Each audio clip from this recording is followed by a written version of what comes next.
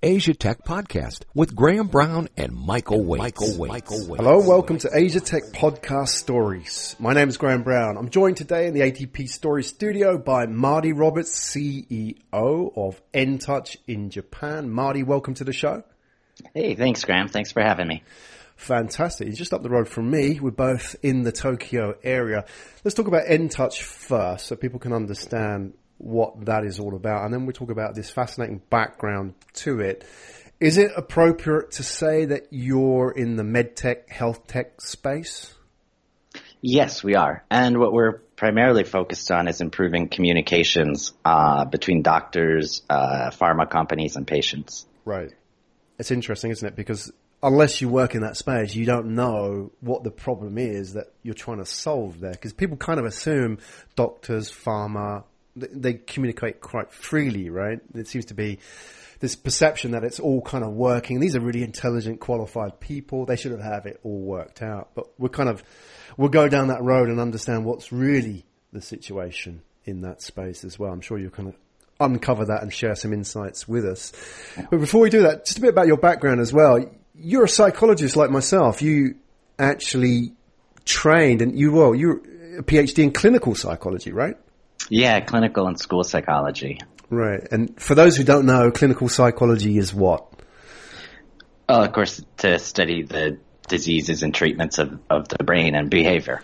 Right. So I was a behavioral psychologist doing cognitive behavior therapy in the U.S. There you go.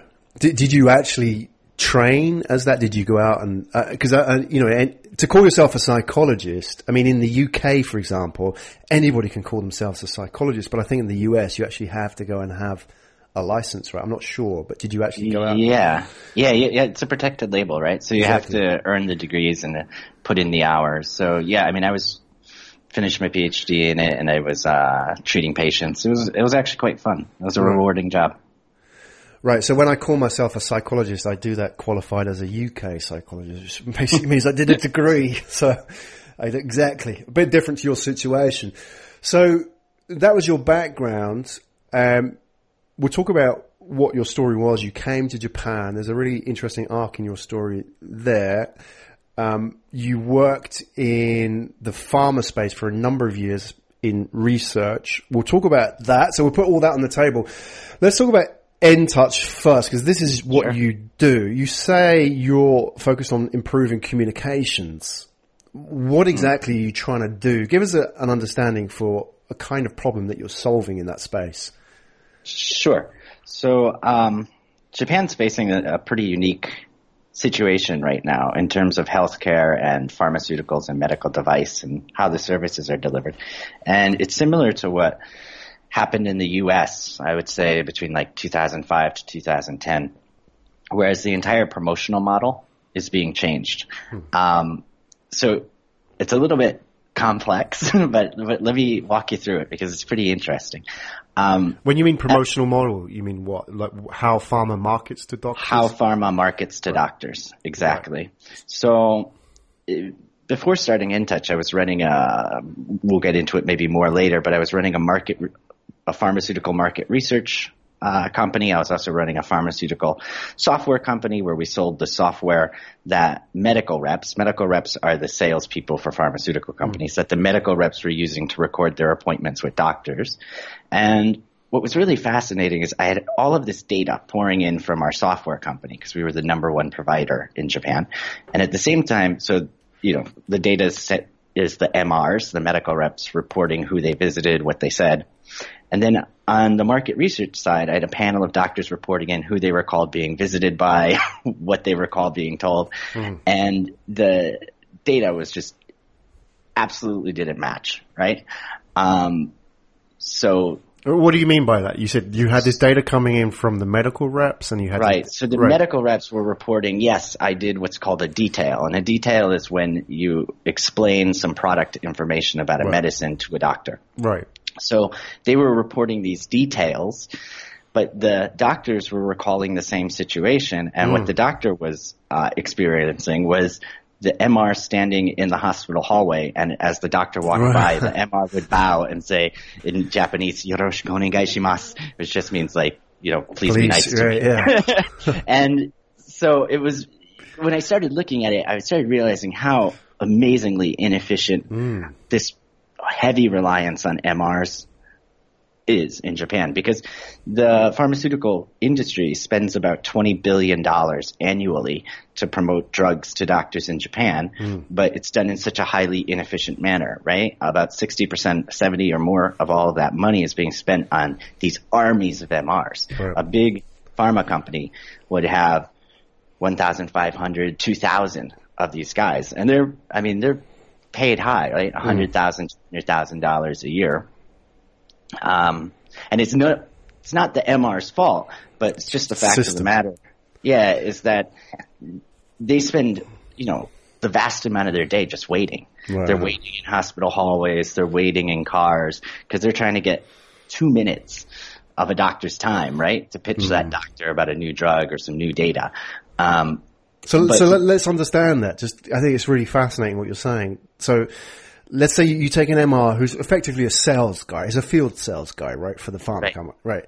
So does he go to the hospital and have an appointment set with the doctor, or is he just kind of like waiting to ambush him with like his briefcase and, here's my medicine? But for him, if he can meet that doctor and show him the product, even if the doctor's kind of rushing to the next appointment, which he always is, right? Doctors don't sit around. Right. The MR can check that off and say, right, okay, meeting done. I can send that back to base and tell them I've hit my target for the day. Exactly. That's what happens. To answer your earlier question, yeah, the MRs do try to book appointments, but that's very difficult with the doctors. So they usually are trying to ambush them in the hallway. But the MRs, if you look at it, even though they might talk to the doctor only for 2 minutes, about 40% of the time after that interaction, a doctor will says, okay, I learned something interesting. I'll increase my prescriptions, or I'll start prescribing that new product. When you look at, in Japan, there's very few other channels to market to doctors. Right. So you basically have your army of MRs, and beyond that, you might have some digital, which would in Japan mainly be a portal or a website, a branded website. But it's not like other countries. So like in the U.S. or in Europe, but especially, let's say, the U.S., you have so many channels to market to doctors. You have your MRs, but you also have sampling, right? You can provide samples of the drugs. You can't really do so much in Japan. You have direct-to-consumer advertising, right, on TV, telling you directly about a medicine to the patient. You can't do that in Japan. Right. So Japan's really limited. Is that a regulation thing? Yeah, it's all regulation thing. Right. And what Japan's facing now is some big issues. So like you have this aging population, right? Rapidly aging population, more chronic diseases, making the doctors even busier because it's not like it's not like doctors are increasing. At the same time, the government, of course, wants to control those costs. So in medicine, you have branded medicine. That's like the new drugs that are developed that are still patented. That's what the pharma companies sell. Right. And then you have generic medicine, right, which is, a third of the price, from probably less than that, to the branded medicine. They can come out, after the patent expires. So right now, generic medicine makes up about 60% of prescriptions in Japan, which is quite low compared to other industrialized nations. And the government's targeting that to be 80% of prescriptions will be generic by 2020.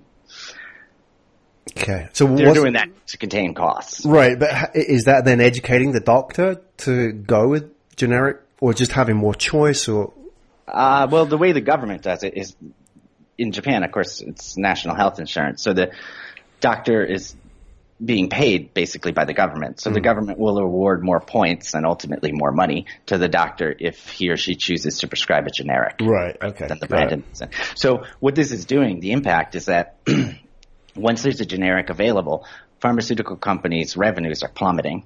Right? And as their revenues are plummeting, they're looking at their cost structure, and their largest expense is sales and marketing. And when you go through those line items, it's having an army of 2,000 guys. Inefficient Inefficient MR, right? It's a numbers game for them, but it's a shotgun approach almost, right, for these pharma companies. Exactly. And like we saw it a long time ago, I would say late 90s in the US, where you had like this arms race of trying to see who could build the largest teams of MRs and just get what was called share of voice, like just be the loudest out there. But then the US faced similar issues early 2000s. And so you just see from 2005 to 2010, the number of MRs in the US just plummet, decreased by like a third or a half. But at the same time, the pharma companies managed to keep increasing their sales because what they learned is that we can connect with doctors through multiple different channels, right? And that's when they started really playing around with those other channels. Whereas Japan, we're now in a similar situation because as the generics will increase and revenues plummet, pharma companies are responding by, we have to get rid of our costs. So they go after their biggest cost, which is their MRs. Mm-hmm. But what's a little bit different in Japan than the US, of course, is how strong the labor laws are. So in Japan, you can't just say, you're a bad MR, you're a bad MR, you're a bad MR, get out, right? You have to offer early retirement packages to everyone. So as the pharma companies are trying to release 200, 300, 400 people at once, they have to offer these packages to everyone. And what ends up happening is, in one way, you start losing some of your best MRs, right? Yeah. When I was at my old company, before I quit to start InTouch, I was interested in who was taking these early retirement packages. So I had a friend of mine who's a recruiter find me some of these people who just left so I could interview them. And it was interesting because this plays into how we came up with InTouch. What the interesting finding was there was basically two groups of MRs who were taking early retirement packages. On the one hand, you had the older guys. Yep. The guys really close to retirement age anyways, and they get, 2 years salary to just walk away. Yep. I would do it too. Those guys are great because they know all the doctors, they know all the secretaries, they know everyone's schedule. They've been selling in that area for 20 years. And then on the other side of the equation, we had these younger females, late 20s to mid 30s female MRs who left to have a child. And even though the efficiency of the MR day-to-day might not be so fantastic, they are still grueling hours, right? And so it's very difficult for these mothers to come back into the workforce. Right. Especially in Japan as well. There's a lot of, people who don't live in Japan, listeners may not appreciate so much the cultural aspects as well. It's like, you're a mom, why the hell are you back in the workforce type approach? That's kind of, that still exists, right? Oh, absolutely. And for people who don't live in Japan, it might find this strange. There's no such thing as a babysitter in Japan, right? That's true. I haven't noticed. Japanese word for a babysitter. That is fascinating, isn't it? Yeah. There you go. So what we ended up doing is we started looking at, this MR channel isn't super efficient, and pharma's spending a huge amount of money on a fairly inefficient system. We looked at the only other channel they had was digital, as I said, some websites and portals. But as I mentioned before, about 40% of the time after an MR talks to a doctor, he'll increase his prescriptions. But when you look at when the doctor, views a website or goes to a portal, it's only about half as effective, only about 20% of the time, because it's not interactive, right? It's just reading something on a website or watching a 2-minute video. It's brochures, right? Brochures. Yeah, it's commercials. So it has some impact, and the ROI is great because it's very inexpensive. It's also great for the doctor in that digital interactions can be more efficient for the doctor because the doctor selects the time when he wants to look at the website, right? But it's just not effective for the pharma company. So our thought at InTouch was, we've got these fantastic people out of work, not necessarily looking for full-time work anymore because they just took these packages. And at the same time, we have doctors who are fairly not super impressed with what's going on digitally, but they like the efficiency aspect of it. So why don't we marry the efficiency of digital and the effectiveness of a human MR? And so what the InTouch approach does is it allows doctors to book appointments at the time of the doctor's choosing on topics that are relevant and of interest to the doctor. And then he can connect with an N-Touch. We call them medical partners, but they're all trained MRs. Mm-hmm. You can connect with our MPs, medical partners, to have online discussion, kind of like Skype. Interesting. So let's say I'm a doctor and I want to get some more info about the latest statins, for example. Just pluck a drug with, right. There's going to be a ton of information out there, different drugs, right? So I go to N-Touch, and what happens next? I find somebody who's specialist in this area and then arrange a Skype call? How does it work? Yeah, basically. So there's different ways that we lead the doctor in. We started with our own initial website, and maybe someday we'll go back to that, but we also sort of pivoted and started working through the pharma company's own websites. Mm-hmm. So the doctor might be interested in this newest statin from, I don't know, Pfizer, let's say, and he goes to the Pfizer website and, there's a button, for instance, it could be any company, it doesn't have to be Pfizer, where he sees the new statin information and it says, do you want more information? Click to call now. Right? And it connects them live with a live medical rep who's trained on that product, or book a time for later.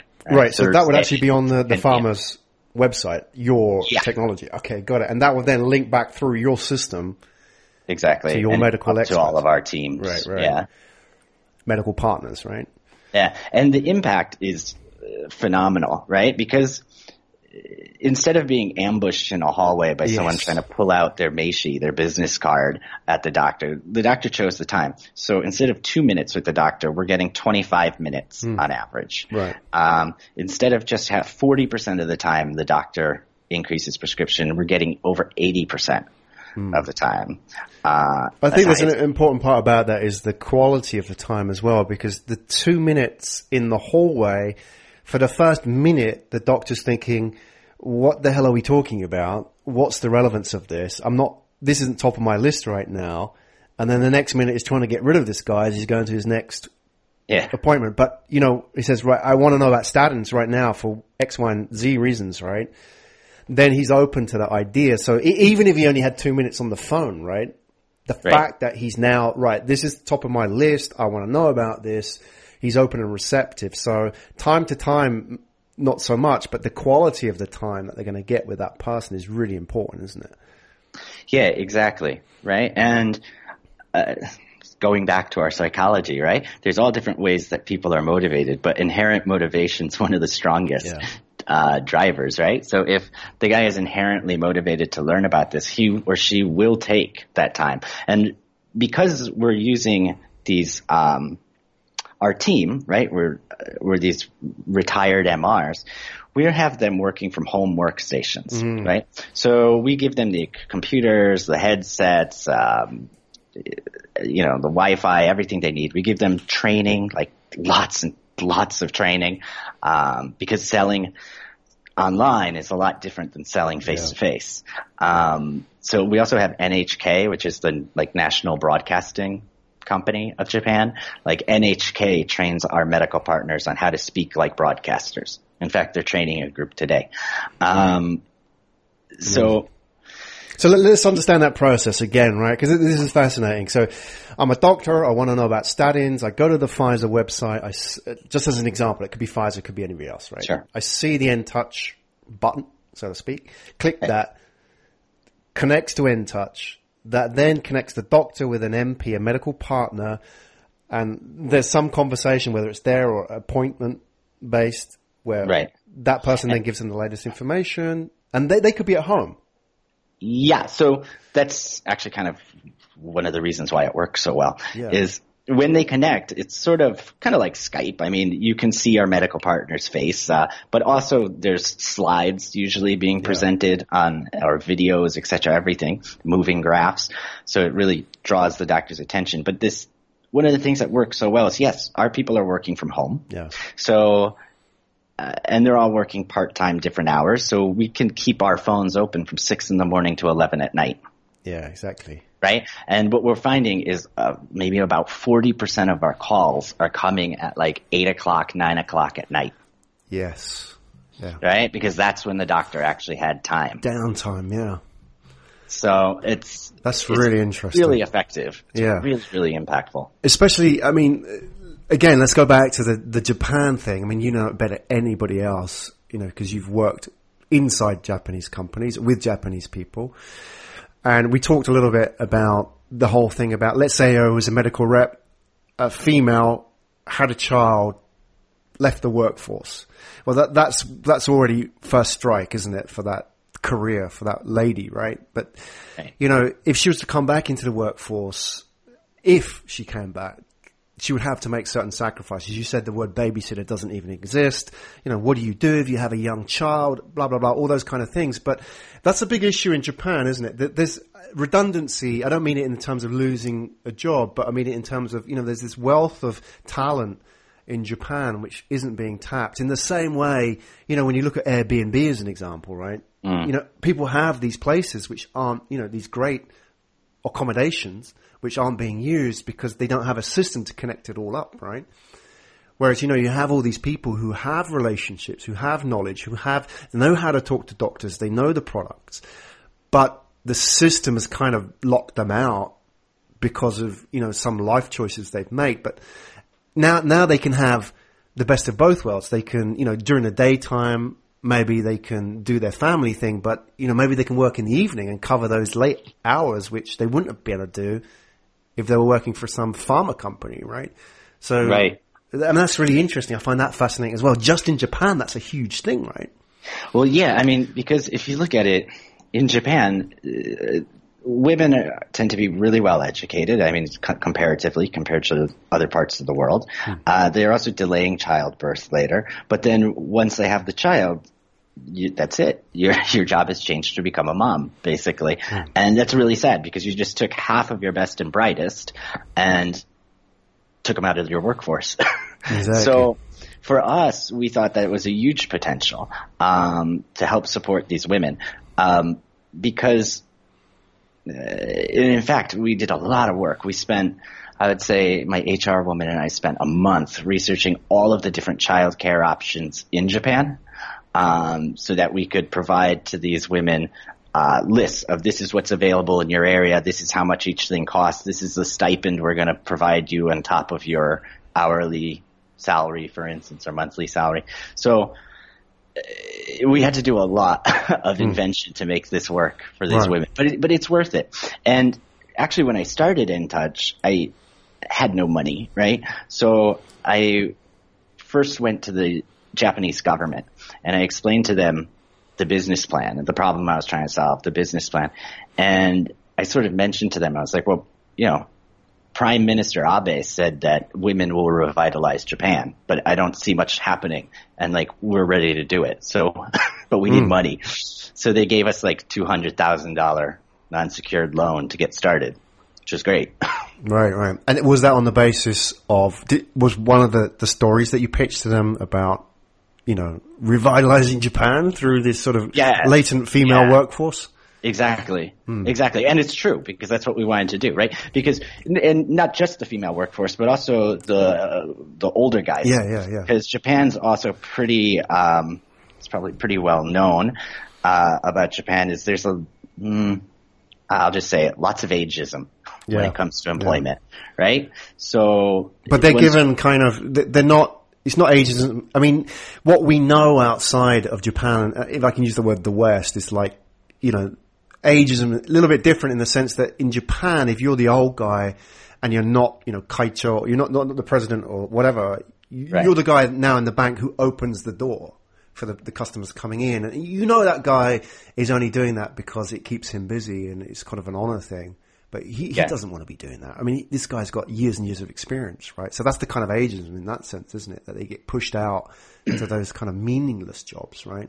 Exactly. Because if you step away from your career in your 50s, let's say, who's going to hire that guy again in Japan, right? Except to open the door. And that's really sad as well because those guys have a wealth of knowledge to contribute. So that was basically what I explained to the government. And at that point, I mean, it was just me and a PowerPoint. I didn't have a team. I didn't have anything, but I just explained, this is the concept and this is what we're trying to do. Our social mission is to improve the lives of these two groups of people and make them taxpayers again. And that will help Japan. And, but we need some cash. Right. And you were successful. Let's talk about that, because you weren't always an entrepreneur. You were working for a French farm. Is it Pharma or market research company, Cegedim? I was working for a global French firm called Cegedim that focused mainly on one side of the business was all market research for pharmaceutical and med device companies. The other side of the business was Salesforce automation software for the same type of customers. Right. So here's what's interesting, and it needs explaining. Here's a why question. You started as an analyst and ended up as a president. Right. So, okay, I know it's a French company, but most of your coworkers were Japanese. I mean, and you're not Japanese, that's obvious, right? Right. And even if you spoke fluent Japanese, you're still not Japanese, right? So I'm fascinated about that rise. That's pretty fast ascent in the any kind of company, right? You only become a president when you're in your 60s, right? In most Japanese companies. So what's the story there? How did all that happen? Yeah. Well, originally I was a psychologist, and then I decided that, I wanted to do more research, and I realized I could only do that in either academia or business. I knew that I'd be more attracted to international sort of business stuff. So I started working at a company called Forest Laboratories, which was a pharma company. But then I was quickly headhunted away by Cegedim in the U.S. To work in their New York, New Jersey office. And I was an analyst there, and I was helping them set up patient data records projects mainly, and primary market research. So we were collecting lots and lots of patient records and then creating intelligent databases from them so that we could report back to pharma companies how the drugs were really being used. Right? Mm-hmm. How long after diagnosis does the doctor actually prescribe the drug? How compliant is the patient with actually taking the drug? Stuff like that. Then, because it was a French company and the office was in New Jersey, but I lived in Brooklyn, New York, the president of the market research side would fly in. He'd be staying in Manhattan, and I'd have to drive and pick him up at the hotel and drive him to New Jersey and then drop him off at the hotel and go back to Brooklyn. And so we became good friends. Just, chatting about everything under the sun. We had mutual love for the same video games and stuff like that. Mm-hmm. And at one point he was asking me, he's like, what do you want to do with your career? And I said, well, to be honest, I just want to get out of New York. Because at that point I'd been living in New York City for about 12 years, and it's a great city, but it's just time to leave. So he asked me where I wanted to go, and I gave him a whole list. I was like, I'll go to India, I'll go to China. Wow. I'll go to India, I'll go to Germany, I'll go to... It was like anywhere but New York, right? Yeah, I'll go to Japan. And he was just like, Japan, I need you in Japan. Wow. So, sometime after that, I sold everything I had. I took 2 bags and flew over to the Japan office. In Osaka? In Osaka. The main office for the company was in Osaka. And, and then I was an analyst there. Did you speak Japanese before you got there? No. Wow. So when he said you're going to Japan, was that an easy decision for you? Yeah. Yeah. I was like, yeah, sure, not a problem. And in fact, I told him, I was like, I'm going to have to start taking Japanese lessons. And my boss, Bruno, said, learn French. Well, and exactly, that's a bit of a mishmash trying to learn 2 at once, right? It's fascinating because with your background, and no, I don't want to be presumptuous, but if you go down a clinical route, if you become a PhD in psychology and you've studied and you've done the clinical practice, it's a very safe route. It's mapped out for you, and now you're sort of throwing yourself out there into something that's kind of a bit wild by comparison, right? I mean, just curious to know what your thought processes were then. Probably not good ones. I just like to challenge myself, and I'm a bit of a risk taker. So I think even when I was halfway through with the PhD, I realized I probably wasn't going to be a clinical psychologist, but I figured, I'll challenge myself to finish it anyways. Right. Then I was sort of bored with what I was doing in New York. So I was like, I want to challenge myself and go throw myself into a country where I can't speak the language. Exactly. You did that. Okay. So, Yeah. so you're in Osaka now with Sejudim. Right. And you don't speak French either, right? No. Right. Okay. So you're in the office. This is day one in the office. Tell us a little bit what that was like. Cause you've lived most of your life in one part of the world and done one thing. And now you really have challenged yourself. Did you really feel you're out of your depth when you walked in there? Well, I mean, Japan is quite a culture shock. I remember it probably wasn't the first day, but I think it was like the first week. I was at the office and I was talking to a colleague and he was like, oh man, I left my cell phone on the subway. And I just moved from New York City. I was like, oh, dude, that sucks. I was thinking, it's already been stripped and being sold in it's in China now. Yeah. And he was like, yeah, I'm going to have to miss half of my lunch. I was like, what do you mean? He's like, well, now I have to go down to the police station to go get it. I was like, what do you mean? For a New Yorker, this is new, right? Right? That sort of culture shock, there was a lot of that for a while. Yeah. And especially but I did have a boss who trained me on all of the business related stuff, like, the different ways to bow, when you extend your business card, how it needs to go underneath your customers and, how to fold your jacket before you walk in. So you learned proper, Japanese business culture because, I mean, you can get away in Japan without knowing that stuff just because you're a gaijin, a foreigner, right? They kind of accept that, culturally you're probably going to make a lot of mistakes, so we'll forgive you, but you kind of trained in all of that, right? Yeah, but I'm still not good at it because I sort of agree with you. You can play the gaijin card, and a lot of times it's better to do that. Mm-hmm. Right. Except, taking your shoes off inside, right? We can't forgive you for that. Yeah, exactly. So you were in this French-Japanese working environment in Osaka, and Osaka's not even, like number one city in Japan. It's slightly different culture as well to Tokyo. I mean, especially if you live in Japan, you'll appreciate that. It's a little bit more, I don't know, I mean, it's the merchant base of Japan as well, so they're a bit more in your face, I suppose, compared to Tokyo people. So you're in this really interesting environment. Maybe that's a bit more familiar to you New Yorkers, right? So you're there, and you had quite a long career in this company. So tell us about the last few years of your time at Sejudim, what was going on, and then that sort of cross into doing your own thing. Sure. So first, when I started, I was doing something similar as in the U.S., building up these patient data business, and it was pretty good. I mean, we were making millions of dollars pretty quick. But then,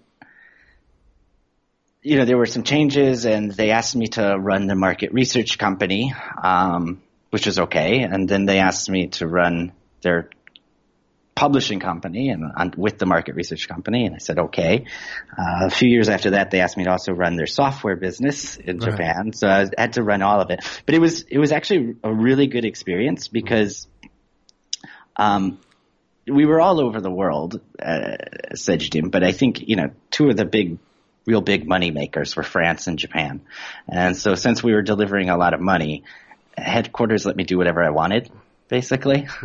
So I created my own smartphone data collecting system that didn't exist in any other country, or we created our own CRM system to sell, or we created a nominative database of all of the doctors in Japan, and just a variety of different products that only existed in Japan in the Sejudim world. Right. So it was a great experience because it let me learn a lot about how to create products and bring them to market. In fact, one of those I did with a partner, David Liebrick, who was not at Sejudim, but we partnered on one of that smartphone data collecting system. And he's a serial entrepreneur in Japan. And after working with David, that really put the entrepreneur bug in me at one point. And I'd say so that at the final years at Sejudim, the company had changed a lot. The culture, globally, had changed a lot, and I certainly wasn't as happy as I had been. So, well, that combined with the entrepreneur bug as well, I think your mind was starting to float beyond the boundaries, wasn't it? Absolutely. Like I sort of had two bosses, the way the company was structured, and one was great, but the other, I felt like I was managing up as much as I was managing my own people to do something new and exciting. So, well, that means it's time to, you kind of, if you look at your career progression as an S curve, many S curves on top of each other, you're sort of coming to that top, aren't you, of that first S curve. Because now you're starting to see marginal gains in your progress, and you're starting to think, wow, I can do something now. You've got this entrepreneur bug. And there's a couple of things I want to ask you. One, before I want to talk about having that entrepreneur bug as well. Before I forget, your career progression is very interesting in that there's a very strong narrative at the moment, isn't there, about being an entrepreneur? Is that, okay, right, you leave school and you go and start your first startup, and you do, maybe you come out of Stanford in a pair of shorts, and, you get 5 million from your first accelerator funding, never worked a proper job in your life, and now you're onto this thing valued at $1 billion. That's a very sort of strong narrative at the moment. Whether it's true or not, we don't know, but it's, it is out there, but it's definitely not the majority.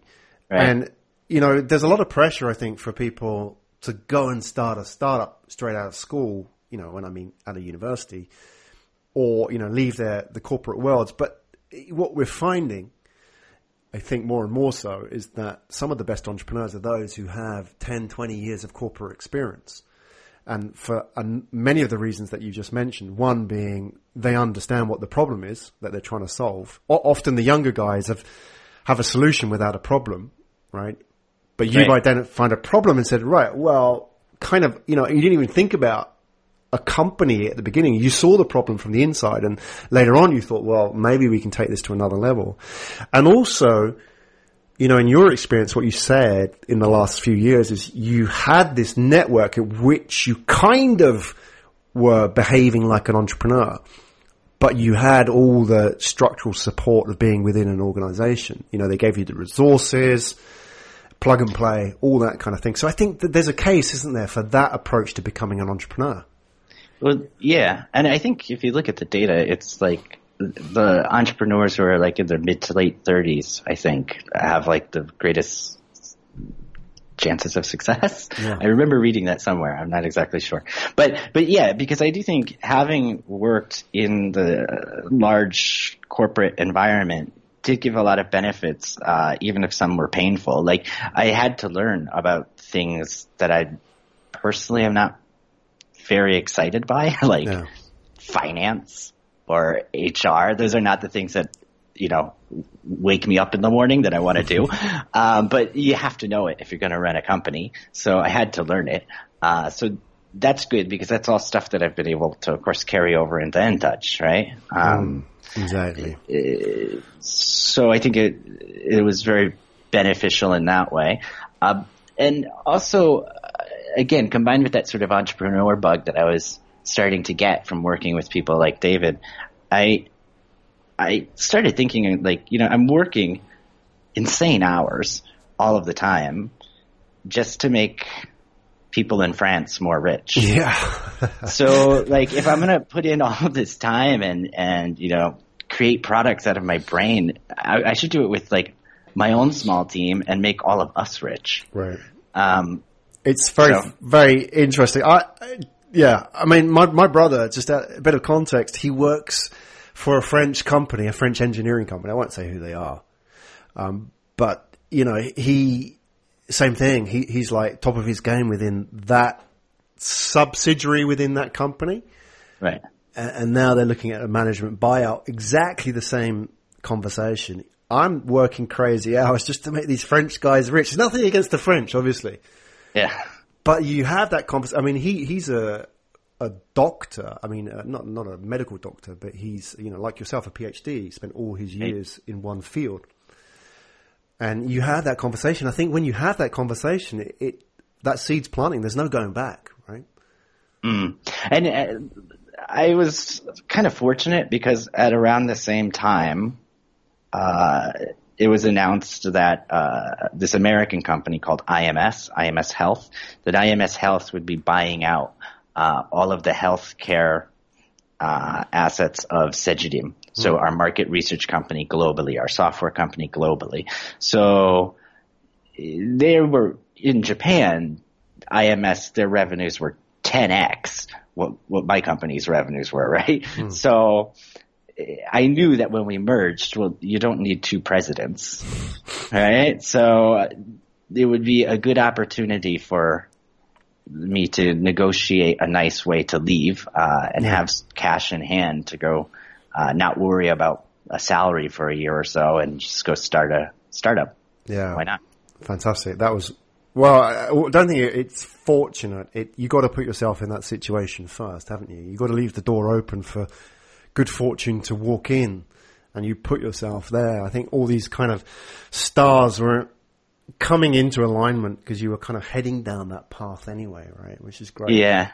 But of course it took a long time for the actual acquisition to close. So I had to, I had to wait. Were you locked out during that? Were you on sort of gardening leave, so to speak, during that time, or were you still working? No, I mean, I stayed with them after the acquisition closed. I stayed with them for 3 months to do the proper handover, right? To be able to explain all the finances, all of what the strategy and thinking behind everything it was to the new management team so that they could make their own decisions given their own product portfolio. And, everything ended on very good terms. But it was an interesting negotiation because I remember I was talking to, they kept offering me jobs, right? Like you could take this regional role, you could do this. And you were gone by that stage. Right. And so one of my friends who is a recruiter, he told me no matter what they offer you, just keep saying, it feels like it's sort of a demotion. So no matter what the offer was, I was like, it's so nice, but it feels like it's sort of a demotion. Right. So finally the president of the other company goes, do you want us just to pay you? I was like, you know what, make that work best for everybody. But it's great that you were waiting for them to come up with that rather than you to pitch that to them, right? So it's fantastic. Yeah. Great. Well, it's fantastic what you are doing. And I think the problem you're solving is really, it's not just a small space that you're in. It's a wider fundamental issue as well. I think you're unlocking a lot more. I mean, if we were to look at just what you're doing within the medical space, I mean, you could look at parallels as well in all different kinds of industries, but let's just stay focused on medical because that's your shtick, so to speak. You talked about this problem between pharma and doctors, but, these are not the only stakeholders in that whole setup. Do you see this, what you're doing, the problem you're solving in N-Touch, do you see that widening out, including a whole new set of stakeholders, patients and so on? Do you have a vision for that you can share with us? Yeah, of course. I guess we have two aspects of our growth strategy. One would be international. I could see applications of what we're doing would apply really well to like rural areas in China, which is hard to get access to those doctors, or Philippines or Indonesia, island chains. So I think throughout Southeast Asia, there's lots of applications of what we've already got up and running, which is good because the customer service levels in Japan have to be super, super high. The expectations are very high. So I figure if we can do it right in Japan, we can export this pretty easy. Yeah. That's one. But what excites me even more is sort of a vertical strategy where like right now we're supporting pharmaceutical companies to deliver information to doctors. Starting next year, we're already starting to put it together. We'd like to start connecting doctors to doctors so that doctors can get second opinions from each other, can provide referral networks that they trust, things like that. And then ultimately, the government's going to be issuing some new guidance in 2018 on telemedicine in Japan. So that's when a patient can connect with a doctor online. That's still called telemedicine. Yeah, right? There you go. Yeah, true. Where they can connect online through the phone and receive, a diagnosis, electronic prescription that they can pick up at a pharmacy. So we're not quite there yet in Japan, but I think it's certainly moving in that direction, especially with the elderly population where, all the young people live in Tokyo, but all of their elderly parents live outside of Tokyo. And, and they need, to be checked on and communicate with doctors. So what I ultimately want us to do is become the number one telemedicine platform in Japan. Fantastic. And, it's a growth industry in Japan for sure. I mean, you said at the top of the show the demographics and how that's changed in Japan. That is an industry that's only going to grow. I mean, the amount of money that's pouring into health tech, med tech at the moment is just crazy, really. And you just look at what's happening. I know, for example, I mean, you've got to come to Japan really to see it for yourself when you just see how many old people there are here, right?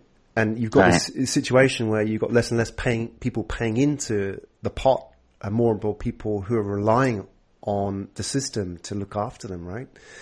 It's just, there is a real problem brewing at the moment, but at the same time, there's a lot of people working on the technology side to try and solve that. And it's fascinating that you're in there, because I think that, that is an area that will just grow, and fascinating to see what happens next as well. Yeah, and I don't remember who, but someone once told me that if you're going to create a product, you want to create a painkiller and not just an aspirin. So you got to find a problem which someone is really hurting from, and that means someone's willing to pay to solve it. And I think just the whole demographic situation of Japan, it's very clear. It's a very significant, substantial problem. And the government, though, to the government's credit, has been trying really hard to support this. They've been creating innovation hubs. Yeah. They've been, giving $200,000 unsecured to a gaijin who could just, go buy a boat and leave Japan. Yeah. They're starting to take risks too, right? Because they know we need to solve this together. So exactly. It's a good opportunity. Yeah, I mean, we haven't even talked about marketing. I had a note here. I noticed that you have written about that, and we haven't gone there, but we'll save that for another time. I know you say your passion is making marketing better, and you say, about giving a painkiller as opposed to, aspirin is so important. I think by comparison, you take Japan and Starbucks. I'm from a marketing background. Starbucks, the reason why Starbucks is the most profitable of all Starbucks per square foot in the world is not because it sells the best coffee, because it's a painkiller, as you say. And the pain for the Japanese, and especially the kind of people that go to Japan, is loneliness, right? And, you look around, there's this real lack of social space for people to hang out, which is not a smoky bar full of certain aged men, or not work, right? So that's fascinating. And I think you nailed it. And to come into your space as a marketer as well, with that sort of mindset, I suppose it comes from the psychology background as well, which is sort of looping back into it. It's appreciation for people's motivations and behaviors, as you say. Right. As Mark Zuckerberg was a psychologist, well, not a psychologist, but a psychology major, right? It just goes to show that, there is a space for that outside of clinical after all, in this world. And I think, what you're doing is fascinating. So please come back on the show in the future and share us an update. Maybe we can go a bit deeper into the marketing side as well, and what you're doing, as well as your latest projects. Be fascinated to find out about all of those and share those with the listeners. And hopefully, listeners today, you found that fascinating. That's Marty Roberts, everybody, the CEO of N-Touch in Japan. Marty, before I let you go, you have to share with us some links or link that we can go and find out a bit more about you. Sure. Of course, you can go to ntouch.co.jp, or just Google search us. We're there. And we'll put your details in the show notes as well. Marty, thanks so much for coming on the show. It's been really fascinating. I really enjoyed it. I feel that, the hour wasn't enough for us to cover everything. We've got to do this again and get a bit more deeper into it. Yeah, thanks, Graham. It was a lot of fun.